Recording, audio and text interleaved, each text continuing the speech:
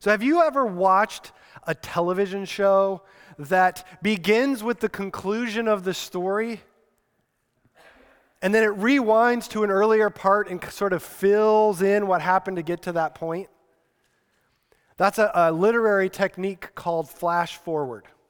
Okay, flash forward. And a flash forward is that sort of device that says, here's what happens now, let's figure out how they got to this point. And so today I want to use that device with the book of Habakkuk. So I'm going to break all the rules when you read a book, because you don't jump to the end and read the end, right? It kind of ruins the story. I mean, maybe some of you like to do that, I don't know. But today we're going to do that. We're going to jump to the end of Habakkuk 3:17 to 19, and we're going to read the end of the story, and then we're going to rewind back and see how he got there. So listen to this from the author, from the prophet Habakkuk. He says, even though the fig trees have no blossoms, and there are no grapes on the vines, even though the olive crop fails, and the fields lie empty and barren, even though the flocks die in the fields, and the cattle barns are empty, yet I will rejoice in the Lord. I will be joyful in the God of my salvation. The sovereign Lord is my strength. He makes me as sure-footed as a deer able to tread upon the heights. So Habakkuk's concluding statement is that this idea that my life, although it is a mess, it is a shambles. My yard is full of limbs and tree branches. I have no power. This is my translation, right? I'm going to be working through the next year to clear up all the debris. We still don't have, there's down power lines as I'm driving in this morning. It's a mess. It's a complete mess. But Habakkuk says, I will rejoice and be joyful in the God who makes me strong and sure-footed.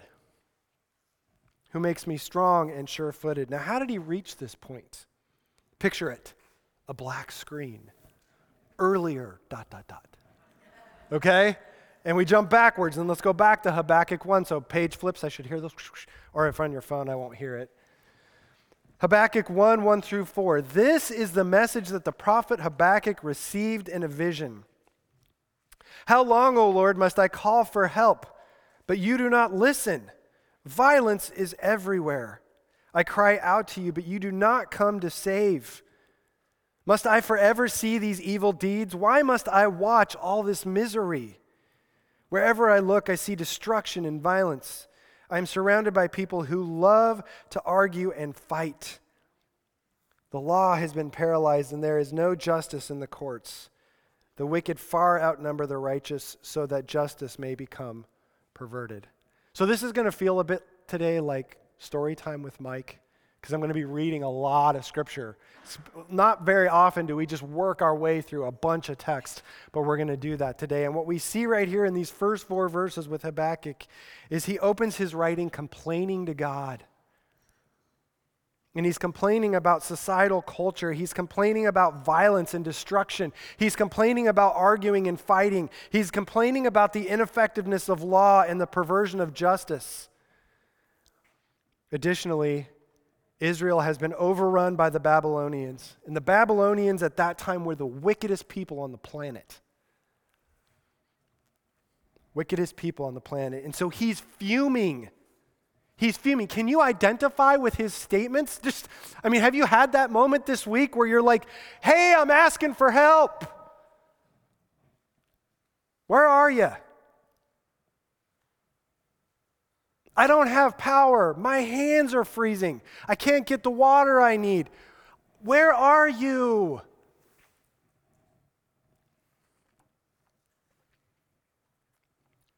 Habakkuk is fuming. He pleads. He says, I keep asking for help. Why won't you listen? Why won't you hear me? He continues on, 5 through 11. The Lord replied, look around at the nations. Look and be amazed, for I am doing something in your own day, something you wouldn't believe, even if someone told you about it. I am raising up the Babylonians, a cruel and violent people. They will march across the world and conquer other lands. They are notorious for their cruelty and do whatever they like. Their horses are swifter than cheetahs and fiercer than wolves at dusk. The charioteers charge from far away. Like eagles, they swoop down and devour their prey. On they come, all bent on violence. Their hordes advance like a desert wind, sweeping captives ahead of them like sand. They scoff at kings and princes and scorn all their fortresses. They simply pile ramps of earth against the wall and capture them. They sweep past like the wind and are gone, but they are deeply guilty, for their own strength is their God. Really quick on that piling earth, the way they would build siege ramps if there was a town that could sort of withstand an ice storm and not have power, but could be self-sufficient with heat and food and all that they needed inside the walls. They just lock themselves in and be good to go. What the Babylonians would do is they just start piling dirt up against that wall. Keep piling dirt up against until they could get up over that wall and end. And they'd sacrifice life to do it, to win that city. But what's most surprising in this passage and what's most unnerving is that God answers and he says he's responsible for the Babylonians' rise to power. He's the one that's allowing them to be raised up. I don't like that kind of stuff. That's unnerving. That's uncomfortable. So I don't think Habakkuk did either. Habakkuk replies, Habakkuk 1:12 through 17. O Lord my God, my Holy One, you who are eternal, surely you do not plan to wipe us out. O Lord our rock, you have sent these Babylonians to correct us, to punish us for our many sins. But you are pure and cannot stand the sight of evil. Will you wink at their treachery? Should you be silent while the wicked swallow up people who are more righteous than them? Are we only fish to be caught and killed? Are we only sea creatures that have no leader? Must we be strung up on their hooks and caught in their nets while they rejoice and celebrate? Then they will worship their nets and burn incense in front of them. These nets are the gods who made us rich, they will say. They will claim. Will you let them get away with this forever? Will they succeed forever in their heartless conquests? Now, one thing I want to be really clear about. This is where Habakkuk's situation is a little bit different than ours. He was punishing the Israelites for the way they were living. What we've gone through this week or what hardship you're going through, maybe that, but an ice storm is not God's punishment, okay? But it is God's opportunity. Just like this was an opportunity for Israel. But can you identify with some of his questions? Am I just a fish to be caught in a barrel? I mean, sometimes this stuff comes at us right in life, and we ask these questions. Am I just a plaything of God? See, we see Habakkuk is dismayed. His basic inquiry is, surely you, God, don't plan to wipe us out, do you? Almost in answer, though, to his own question, he realizes that if God sent the Babylonians, he must have done it for a good purpose. That's a guy who understands his God. This ice storm was here. God has a good purpose for it. I don't know why it came, but it was here, and it's been here for a reason. And the reason is that God has a good purpose in it. And Habakkuk just wants reassurance. He verifies, you won't let those who worship their own strength do it forever, right? You're going to ultimately come in and bring the rightness to this situation, right? You're going to bring resolve.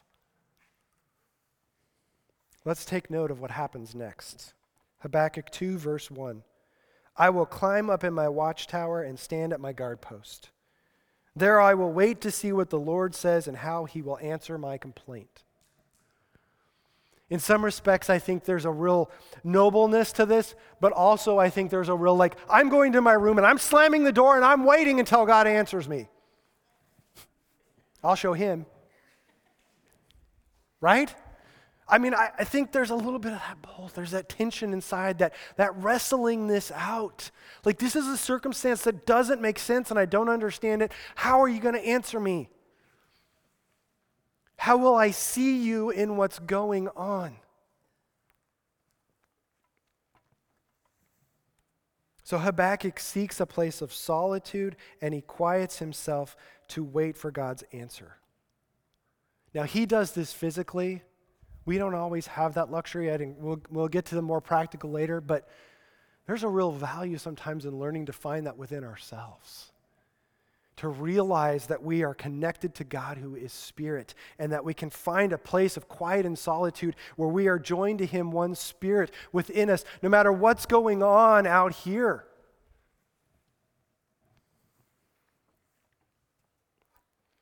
So Habakkuk 2:2-20. Then the Lord said to me, write my answer plainly on tablets so that a runner, because they probably didn't have power, can carry the correct message to others. This vision is for a future time. It describes the end, and it will be fulfilled. It seems slow in coming. Wait patiently, for it will surely take place. It will not be delayed. Look at the proud. They trust in themselves, and their lives are crooked. But the righteous will live by their faithfulness to God. Wealth is treacherous, and the arrogant are never at rest. They open their mouths as wide as the grave, and like death, they are never satisfied. In their greed, they have gathered up many nations and swallowed many peoples. But soon their captives will taunt them. They will mock them, saying, what sorrow awaits you, thieves? Now you will get what you deserve. You become rich by extortion. But how much longer can this go on? Suddenly your debtors will take action. They will turn on you and take all you have, while you stand trembling and helpless. Because you have plundered many nations, now all the survivors will plunder you. You have committed murder throughout the countryside and filled the towns with violence. What sorrow awaits you who build big houses with money gained dishonestly. You believe your wealth will buy security, putting your family's nest beyond the reach of danger, including ice. But the murders you committed, you have shamed your name and forfeited your lives. The very stones in the walls will cry out against you, and the beams in the ceilings echo the complaint. What sorrow awaits you who build cities with money gained through murder and corruption. Has not the Lord of heaven's armies promised that the wealth of the nations will turn to ashes? They work so hard, but all in vain. For as the waters fill the sea, the earth will be filled with an awareness of the glory of the Lord. What sorrow awaits you who make your neighbors drunk. You force your cup on them so you can gloat over their shameful nakedness. But soon it will be your turn to be disgraced. Come, drink and be exposed. Drink from the cup of the Lord's judgment, and all your glory will be turned to shame. You cut down the forests of Lebanon, now you will be cut down. You destroyed the wild animals, so now their terror will be yours. You committed murder throughout the countryside and filled the towns with violence. What good is an idol carved by man or a cast image that deceives you? How foolish to trust in your own creation, a God that can't even talk. What sorrow awaits you who say to wooden idols, wake up and save us. To speechless stone images you say, rise up and teach us. Can an idol tell you what to do? They may be overlaid with gold and silver, but they are lifeless inside. But the Lord is in his holy temple. Let all the earth be silent before him. Did you see it? God uses flash forward. He says, here's what's going to happen. You'll just have to wait to see how it's going to come to pass. He describes the downfall of Babylon and the deliverance of Israel. He's clear it will happen, even if it's slow in the coming. Even if it's slow in the coming. It won't be delayed. His encouragement is to wait patiently, confident in the outcome. Habakkuk responds, praising God for who he is and what he's going to do. Habakkuk 3, 1-16. This prayer was sung by the prophet Habakkuk. I have heard all about you, Lord. I am filled with awe by your amazing works. In this time of our deep need, help us again as you did in years gone by. And in your anger, remember your mercy. I see God moving across the deserts from Edom, the Holy One coming from Mount Paran. His brilliant splendor fills the heavens, and the earth is filled with his praise. His coming is as brilliant as the sunrise. Rays of light flash from his hands where his awesome power is hidden. Pestilence marches before him. Plague follows close behind. When he stops, the earth shakes. When he looks, the nations tremble. He shatters the everlasting mountains and levels the eternal hills. He is the eternal one. I see the people of Cushan in distress, and the nation of Midian trembling in terror. Was it in anger, Lord, that you struck the rivers and parted the sea? That's a reference back to the Israelites. Were you displeased with them? No, you were sending your chariots of salvation. You brandished your bow, your quiver of arrows. You split open the earth with flowing rivers. The mountains watched and trembled. Onward swept the raging waters.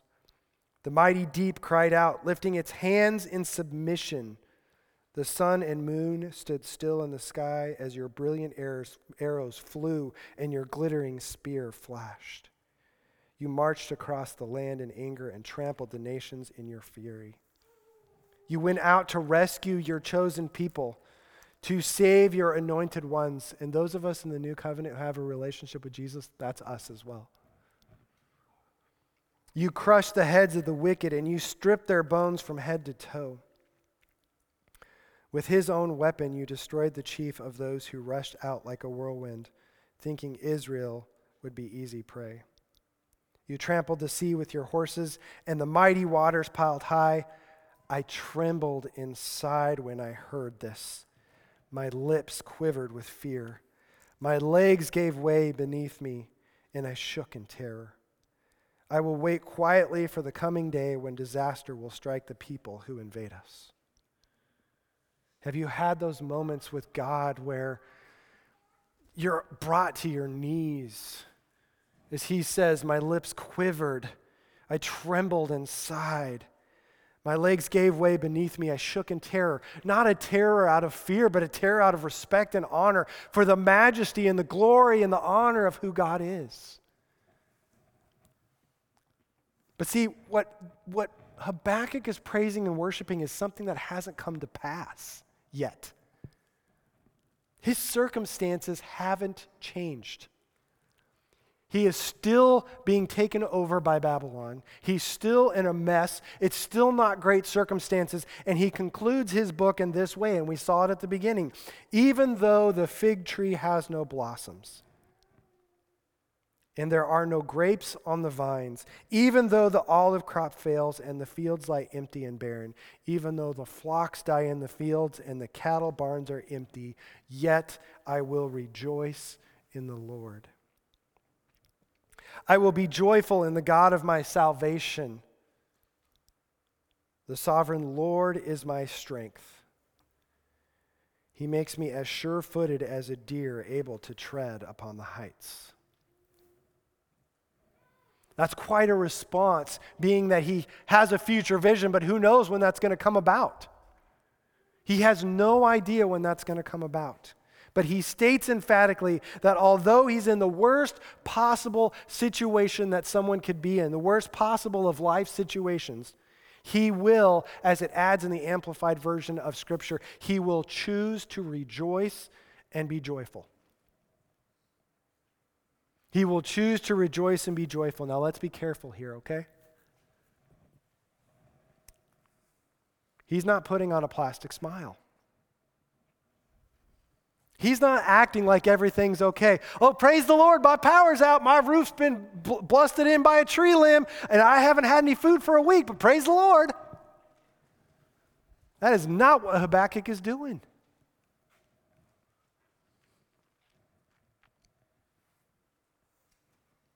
Notice what he's rejoicing and finding joy in. It's not in the state of affairs or circumstances. It's not what's going on out here. And far too often, that's right where we look. My bank account's good, my house is good, my power's on, I have whatever it is. Whatever it is, because it can be anything not this storm. Then I'm good. That's not the case here. He had nothing out here to be happy about. What he found joy and rejoiced in is God, and who God is to Habakkuk, and who God is to Habakkuk in the midst of the darkest of times.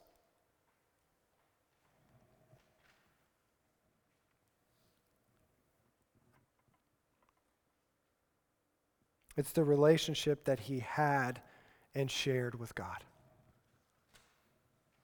That's what he finds joy in. That's what he rejoices in. Because all this other stuff can be gone just like that, right? Hey, I was laying in bed on Saturday night when no power.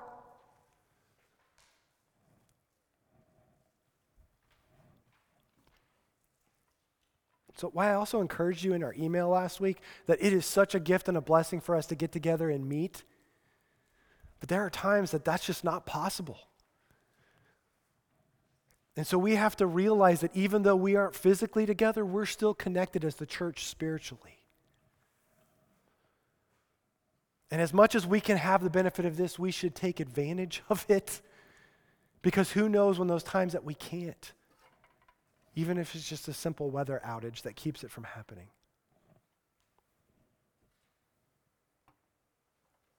So his rejoicing, his finding joy was in God and who God was to him in the midst of a dark time. And it's his relationship that he shares with God. This is further seen in that Habakkuk doesn't ask for strength. He doesn't say, hey, God, give me some strength here. Power me up. What does he say? You guys should be a little attuned to this if you were here through Christmas. He says that God is what? God is his strength. We spent a whole series in December and Christmas Eve on Jesus is this. Jesus is all things. Right here we see he's also strength. He's joy. He's life. He's peace. He's king. He's shepherd. He's strength. This is a stark contrast to the Babylonians. Why? Because the Babylonians trusted in their own self-generated strength,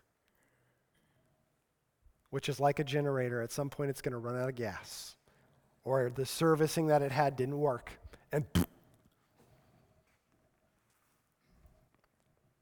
only when we're connected back into the true line that never stops feeding power will we really be where we're supposed to be. So finally, Habakkuk declares, his footing is made solid by God, like a deer able to walk in high places. Now, I'm an American. I have never seen a deer walking in high places. So, I did the first thing to try to figure out what a deer walking in high places look like. Did the first really spiritual thing I could think of, and I went to Google. Deer in high places. Okay? And you know what returned? Not pictures of deer in high places, but some photos I want to share with you. Mountain sheep. Now, I grew up in Colorado. I know mountain sheep very well. I've seen these dudes scale things that are insane. Look, we'll go to the next one. Look at this. He doesn't look worried, does he? I wouldn't be like, oh, I'm just going to grab a snack here. Look at this next one. Look at that footing. Look at that footing. I mean, seriously? Next one. Oh, hey, what's going on? How you doing? Just hanging out here up in the high places. You hanging out too? I mean, this is such a word picture. Steady footing in the midst of perilous conditions. They aren't worried about falling, but climbing in perfect confidence. Look at this last one. That's the walk of faith. treading on things that don't make any sense, that are so small, but they don't freak out because their footing is solid and confident. It doesn't mean that we don't have emotional turmoil in all of this, but we have to find something deeper. We have to find a footing that's deeper, a spiritual footing that rests and settles. This is a picture, right? I'm going to say it again. Just look at this picture. Steady footing in the midst of perilous conditions. They aren't worried about falling, but climb with perfect confidence. This is what it means. Walk with me. But Jesus, walk with me. Walk with me. So imagine being in Habakkuk's story. Place yourself in it. And I don't think it's too hard. Obviously, we don't have foreign invaders, but we had weather that invaded. And it uprooted all of the normality of life, did it not? It messed everything up. Oh, for a shower. Oh, for the internet. Oh, for lights, for heat.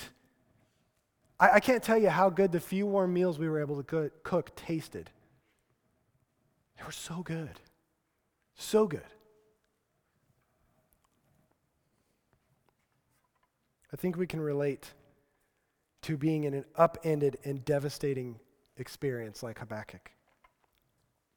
And I think we can definitely learn a few things from what Habakkuk recorded that will help us through our crisis. First, you know what Habakkuk had? He had consistent, open, honest conversation with God. We too would greatly benefit by regular dialogue with God. Sharing everything with him as Habakkuk did. Complaints, questions, answers. Go read the Psalms that David have written. When you read what David writes, a lot of times he's like, one of my favorites, God, would you run over my enemies' heads? Just do it. And he would always grind out all the junk and just dump. Because then he was able to get to, but God. Why?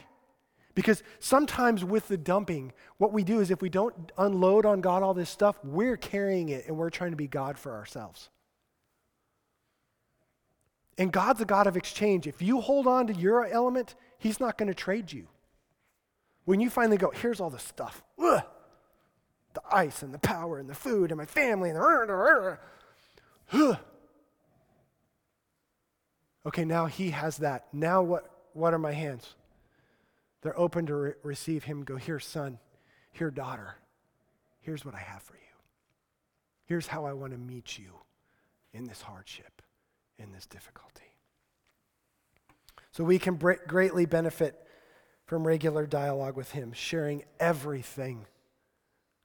There's not anything you're going to tell him he doesn't already know. I didn't know that. Wow, you got me on that one. Surprise. I mean, Matthew 7:7 tells us, ask and it will be given to you, seek and you will find, knock and the door will be open to you. Share, seek, look, God, you're involved. We'd also benefit like Habakkuk from seeking opportunities for solitude and quiet and time for just us and God. Now, the reality of that is in the middle of tragedy and crisis like we've been, that isn't, I'm going to go get my quiet time over here. It's learning a practice of realizing that quiet and solitude exists inside of you where you are joined to the Lord, one spirit with him. And that although everything out here may be completely chaotic, you can find a place of quiet and solitude inside of you in the midst of what's going on and be able to say, Father, I can't take one more step. I can't take one more pivot. I can't take one more adjustment. I can't take one more, oh, here you go. Nope, sorry. I can't take it. And he'll say, I know, son. I know, daughter. We'll get through it together. We'll get through it together. Also, as Habakkuk learned, it would be helpful for us to remember that even if God allows difficulty in our lives, it's for a good purpose. And this is what we talked about 2 weeks ago in Romans 8:28, 8:29. And we know and we know that for those who love God, all things work together for good.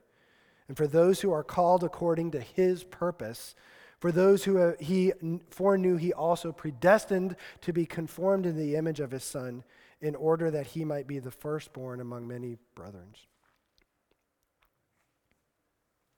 So God allows, even an ice storm can be used to be a benefit to us, to form us into the image of Jesus.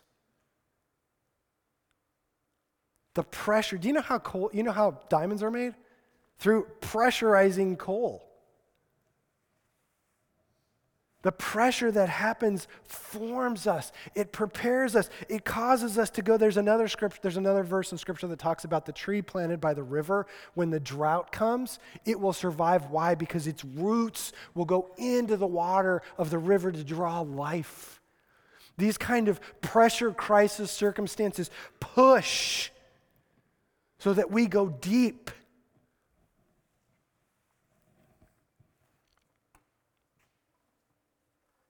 And you know what else about these difficulties we're facing?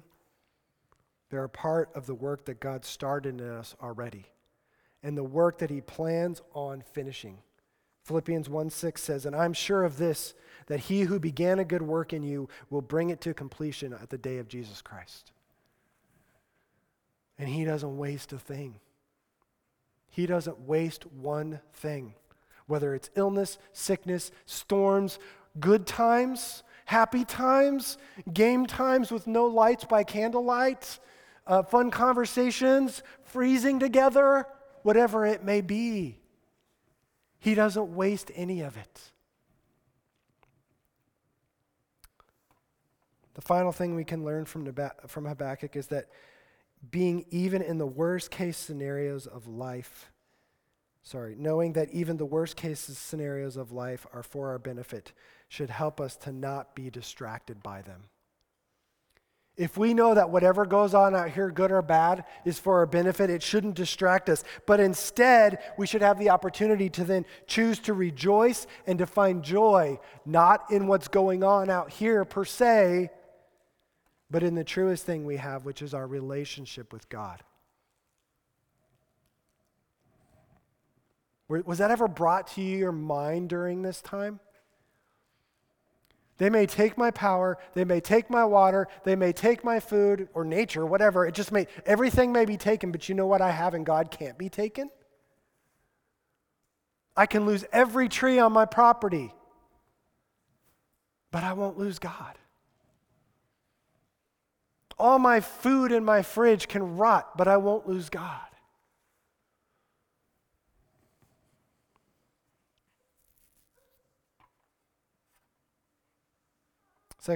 Colossians 3:2 says, "Set your mind on things above, not on things of this earth."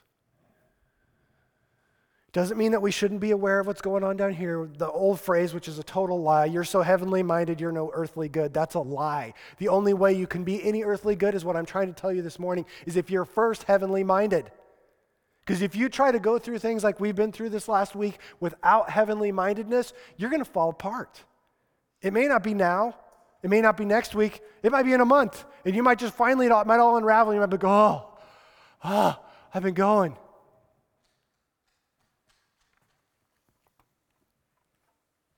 So as we continue to work our way through this crisis, I would encourage you, don't waste the crisis. Don't waste this. But use it as a start. Begin by having conversation with God about how you might be able to have a freer dialogue with him.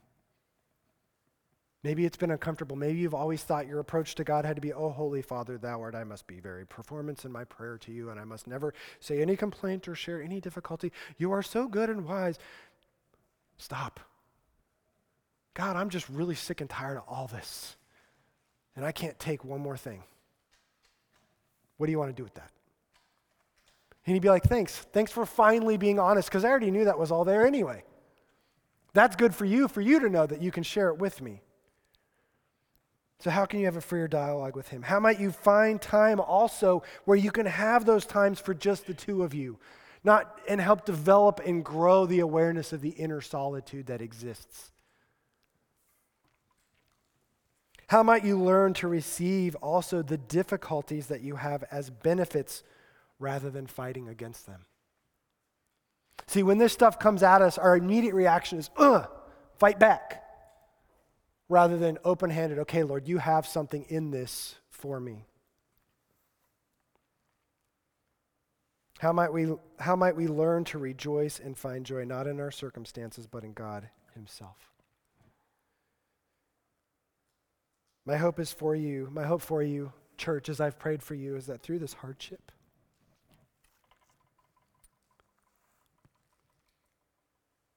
you will find, just as Habakkuk did, that God is your strength. That you will experience the solid footing he gives you, even in the midst of precarious and uncomfortable and not fun circumstances. A couple more verses to encourage you. God is my strength, Isaiah 12:2. Behold, God is my salvation. I will trust and I will not be afraid. For the Lord God is my strength and my song, and he has become my salvation. Solid footing, Psalm 42. He drew me up out of the pit of destruction, out of the miry bog, and he set my feet upon a rock, making my steps secure.